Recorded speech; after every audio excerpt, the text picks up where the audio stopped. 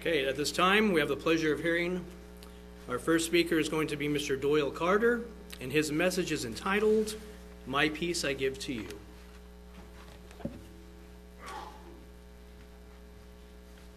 Greetings, everyone. I say that because it's nice to be back at church. Oklahoma weather can be really crazy, I found out last week.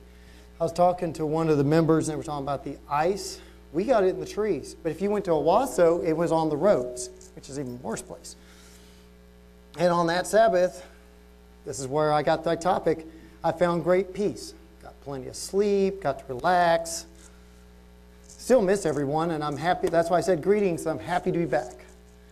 So to our message today, I want to focus on peace today, but not world peace, not like all over the world. I want to focus on peace like in inner peace, like, you know, when something goes wrong or when we have problems or whatever, that we could be at peace. Jesus offers his disciples and followers peace. We see this in John 14:27. It says, "Peace I leave with you, my peace I give you. Not as the world gives, do I give to you. Let not your heart be troubled, neither let it be afraid."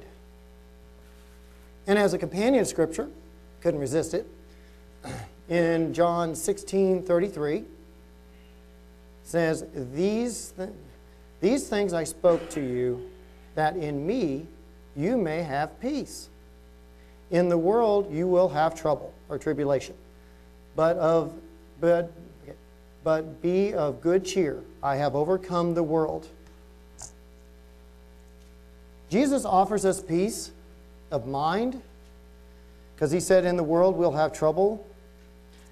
So I want to look at first off, what is the peace of the world? Now, in defense of the world a little bit as far as their peace, there is those moments like this week when I worked my 47-hour week. When I got home and knew the day was over, I was able to sit on my couch and do nothing. I had at least a momentary peace, at least until the next morning when everything went crazy at work. This is because I work, basically, we deal with taxes and all that, so we take care of the shred, and like I say, it was crazy. Anyway, we're not here to talk about my job. The point is, it's a temporal peace in the world. I mean, like I said, when I come home and go, it's over, I get to rest. But it's only temporary. It's not permanent. It's not any, or like when I go take walks, or when I went to the Grand Canyon and set out and watched the Grand Canyon with my dad. Of course, that came from God to some degree, the awesomeness of God's creation. But the world likes to stress us, causes tribulation or trouble. I say trouble. Like the news. The news wants to give us all bad news, all the stuff that's going on that's horrifying around us, and wants to downgrade leaders and do things that they shouldn't. We got, in not just news, your job could be stressful, depending on what goes on at your job. You know, as you go to work thinking it's going to be an awesome day, and it turns out you go to work, and then suddenly everything falls under. It happens. Our life could go a little crazy. It's the way it goes. Or like we have bills we're not sure how to pay, and we're still having to work overtime to make it. Or family, health, whatever. I'm not going to go on a long list. You could probably add more to it. But everybody seeks some form of inner peace. My dad sent me a book on that. Maybe one day I'll read it and present it here. But it was supposed to be a book on inner peace, and it was a bestseller. But it doesn't have anything to do with Christ, ironically, so I didn't really care much for it. But people go to, they do yoga, not yogurt. I said this week when I made that mistake. He said, funny. I said, that wasn't funny. I was tired. I just happened to say what the first thing came to mind. But they'll think of meditation, clear your mind out. Or they'll think of, whatever. They'll find peace in whatever they can find. Some seek it in religion, like Buddhism. Buddhism claims to be a religion of peace and supposed to tranquility, and I think it's Nibbana is what they call it when they're supposed to have the ultimate peace. I don't study foreign religions as much.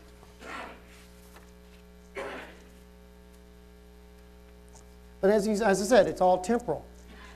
And if you do mention, and this scripture came, and Brian doesn't have it, so I was just going to run through it quick. I had mentioned this to somebody a few weeks ago. I was thinking about speaking on this. He said, well, I think of peace as this. I have a good job. I have money in the bank. I have no troubles. I told him, well, if the bank loses your bank account, you lose your job, it's not peaceful. And Jesus kind of addresses that in one of his parables. And if you just want to follow, I mean, Brian doesn't have to even bring it up. It's just that, it says in Luke 12:16-21, you see a parable of a certain rich man who yielded plentiful. And he thought to himself, and this is what he thought, what shall I do since I have no room to store my crops? And then he said, I will do this. I will pull down my barns and build greater barns, and they will store all my crops and all my goods. And I will say to my soul, soul, I have many goods laid up for many years. Take your ease, eat and drink and be merry. Now God's response to this in the parable is, he says, let's see. He says, fool, this night your soul will be required of you. Then those who these things bewitch you. Anyway, the point is, in the parable, okay, it wasn't supposed to be a part of just something I thought of. I've had someone seriously argue with me and say, I have a good job. I have a bank account. But death is something that also disrupts our peace. As we get older, we start realizing that our life isn't as long as we'd like it to be. At 21, you don't notice it. It's like, I'm active, I'm powerful, and then you get older. It's not that you're dead at 50 or whatever, but you start feeling the aches and pains. You start realizing, wow, I got 20 or 30 years left.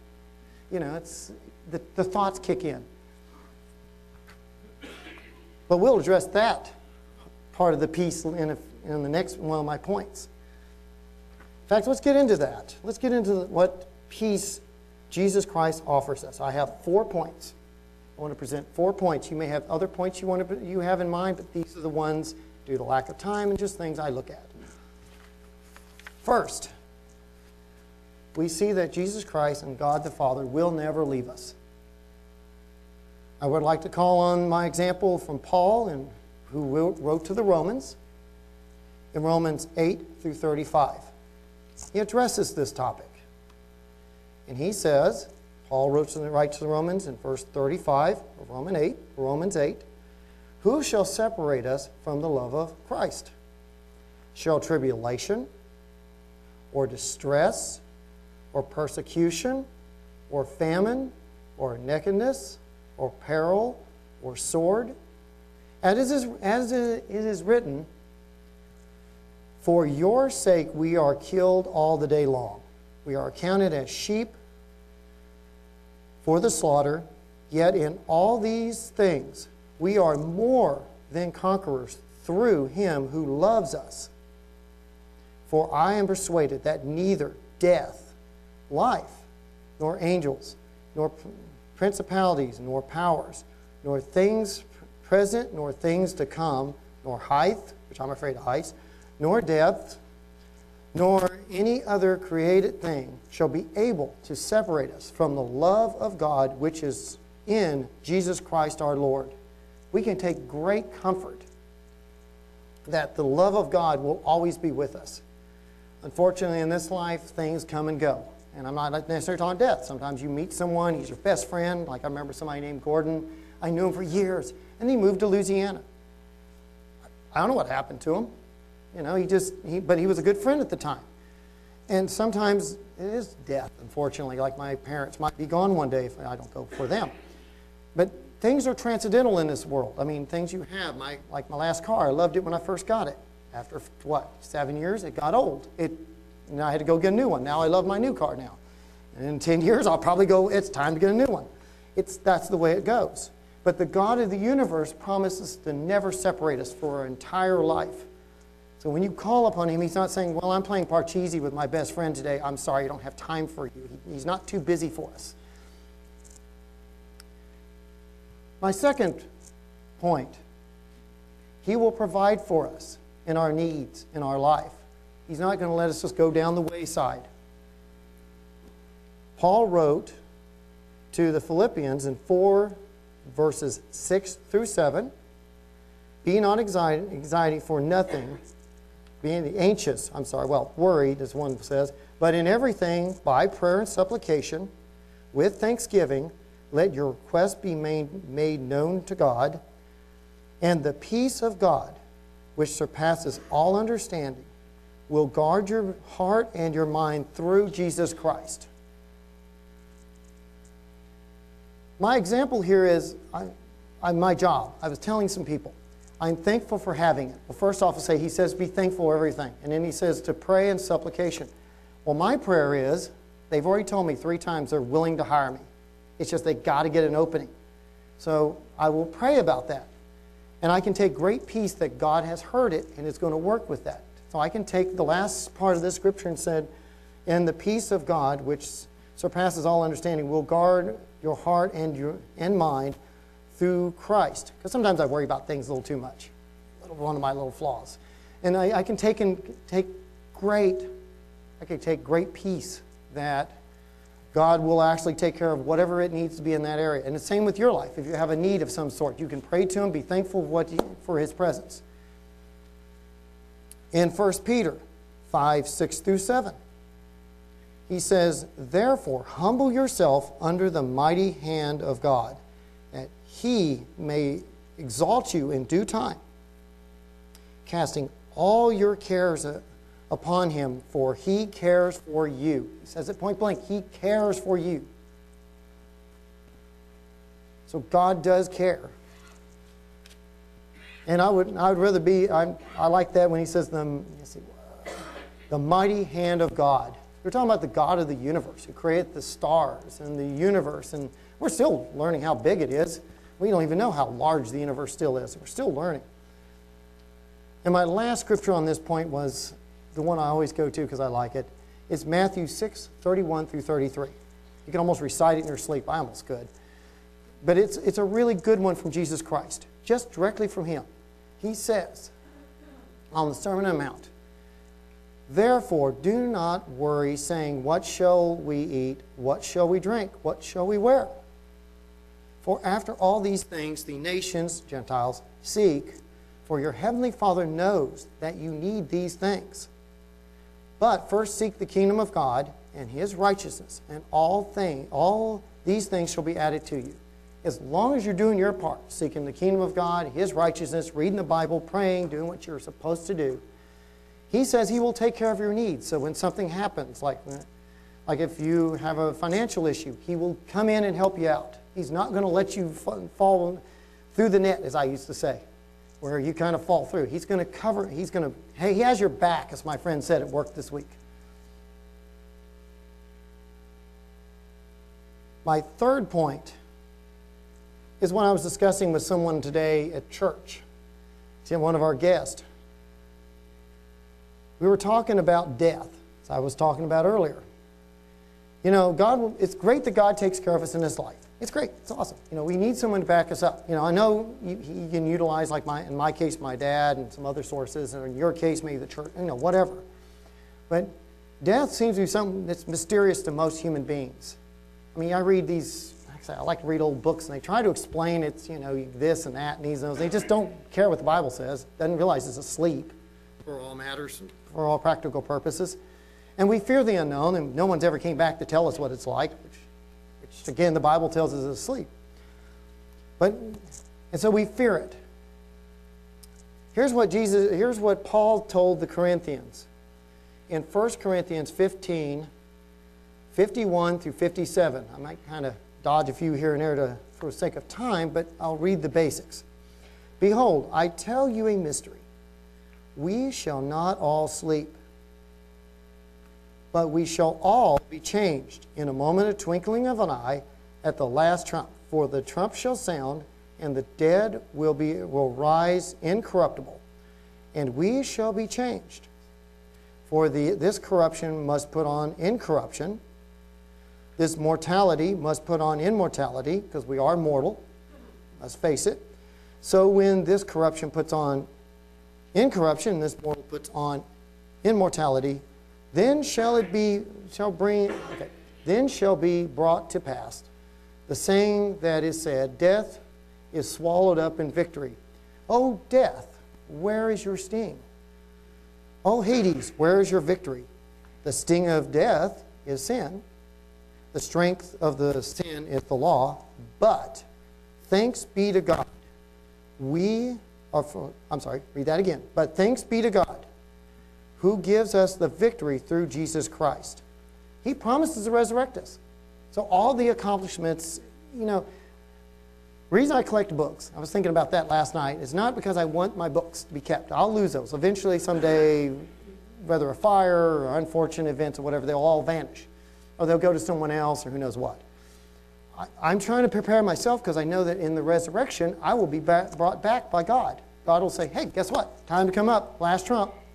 Your rest is over, Doyle. You got to do whatever, or whoever he's speaking to.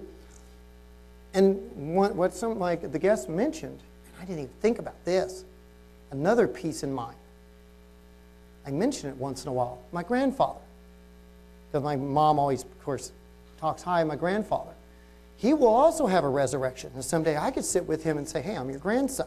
Or if you've lost someone, there's a resurrection for them. So it's not just you he's going to resurrect. He's going to resurrect your loved ones. He's going to resurrect those we've lost in the church. We're all going to have a chance. We're going to be back again.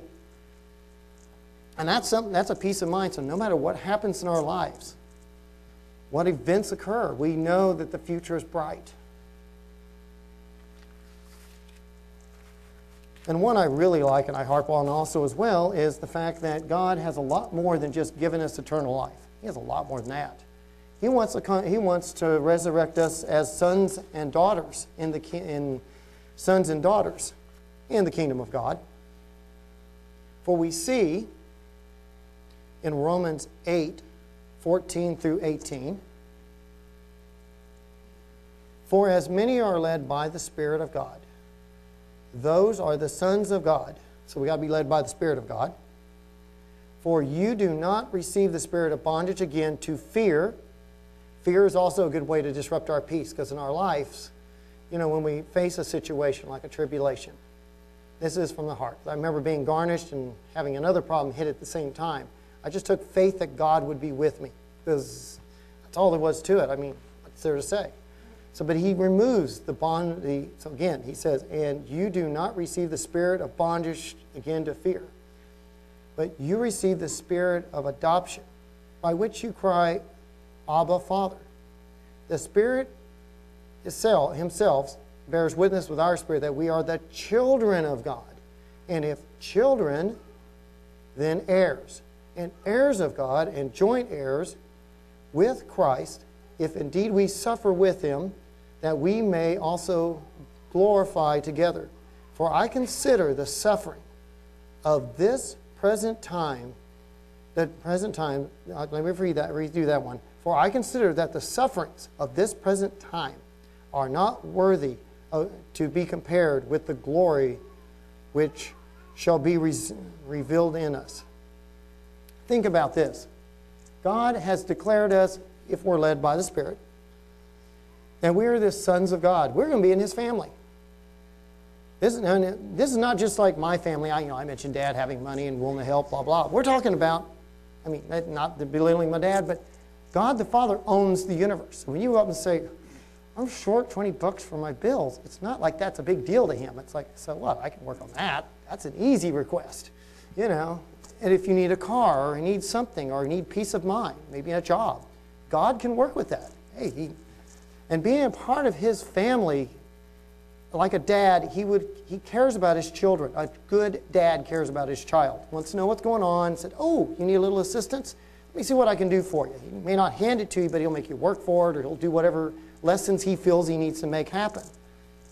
Like I said, when I mentioned the garnish, my dad, when he helped me with that garnishing, he didn't give me the money. He said, I'm not going to they're taking 25% out of your check. You can't even live. So what he did was, I'll make it a loan. You pay me as fast as you can do it and get out of debt. And that's a good dad. And God may do that with us too as well. He might start us on a job that's not like what we want when we say we want a job, but at the same time, in time you might find out this was the perfect job. You just need to get work up in it. And that's just one example. So being part of his family is awesome. We'll be heirs and co-heirs. So in conclusion to this, Jesus offers us peace for those who are led by the Spirit, who are disciples and followers. And that's not exclusive. When I say that, I thought about it when I said it the other night. anyone who would be willing to allow him to become part of his life and follow his teachings. He promises us peace, not like the world, where you might be, okay, one day your job, for a year your job might work just fine, and then suddenly there's a rocky road and you lose your job. God is there. It's not temporal. He's always there. As I said in the first point, he will never leave you, no matter what circumstance, distress, persecution. I mean, whether you have issues with finances, you're unemployed, whatever it is, he's there. Death won't even remove him. Second, as a follower, he will also provide for your needs. You can pray to God. He will actually hear you. He'll work out the best solution. Again, it may not be just, oh, well, here it is on a silver plate, but give it to you, but he might work out some solution. And sometimes he may even know your problem before you even come to him, and you're going, what's taking you so long? And don't realize your time frame and God's time frame is a totally different thing. God's eternal. We're just kind of like, I want it now. He's there. Third, he has an awesome plan beyond our life. Besides us being in the kingdom, he plans to resurrect us, that fear of death, non-existence. He will give us a resurrection after it. He'll make us immortal. So we won't have aches and pains like I have in my hands after work sometimes when I go, and I'll see better and I'll hear again better. And young people don't understand that, but as you get older, you will start seeing that. But the point is, he will promise a body that's much better, and you won't have to worry about that problem. And he plans to make us heirs. What better dad would we have? What better father could we have other than God the Father? The one who listens to us, cares for us, knows what's best for us, ultimately knows what's best, and works with us. And having a brother, Jesus Christ, who we pray through, who gives us the promises. We go through Christ, of course, as we've read in many scriptures here or today. What better brother would you like to have? You know, he's there. So when you read that verse, when you consider what Jesus says in John 14:27, in conclusion of this, when you consider this, the 4 points I've made, the peace he offers, and many others you may think of. You know, I don't like saying my time is limited, so I don't have time just to, you can make sermons on it.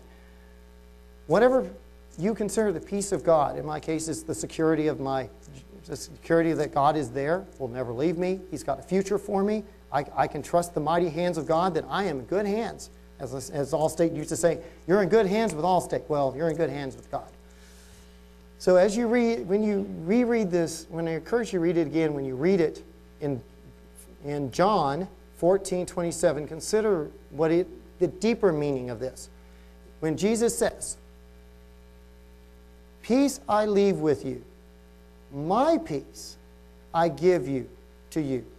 Not as the world gives do I give to you. Let not your heart be troubled, neither let it be afraid.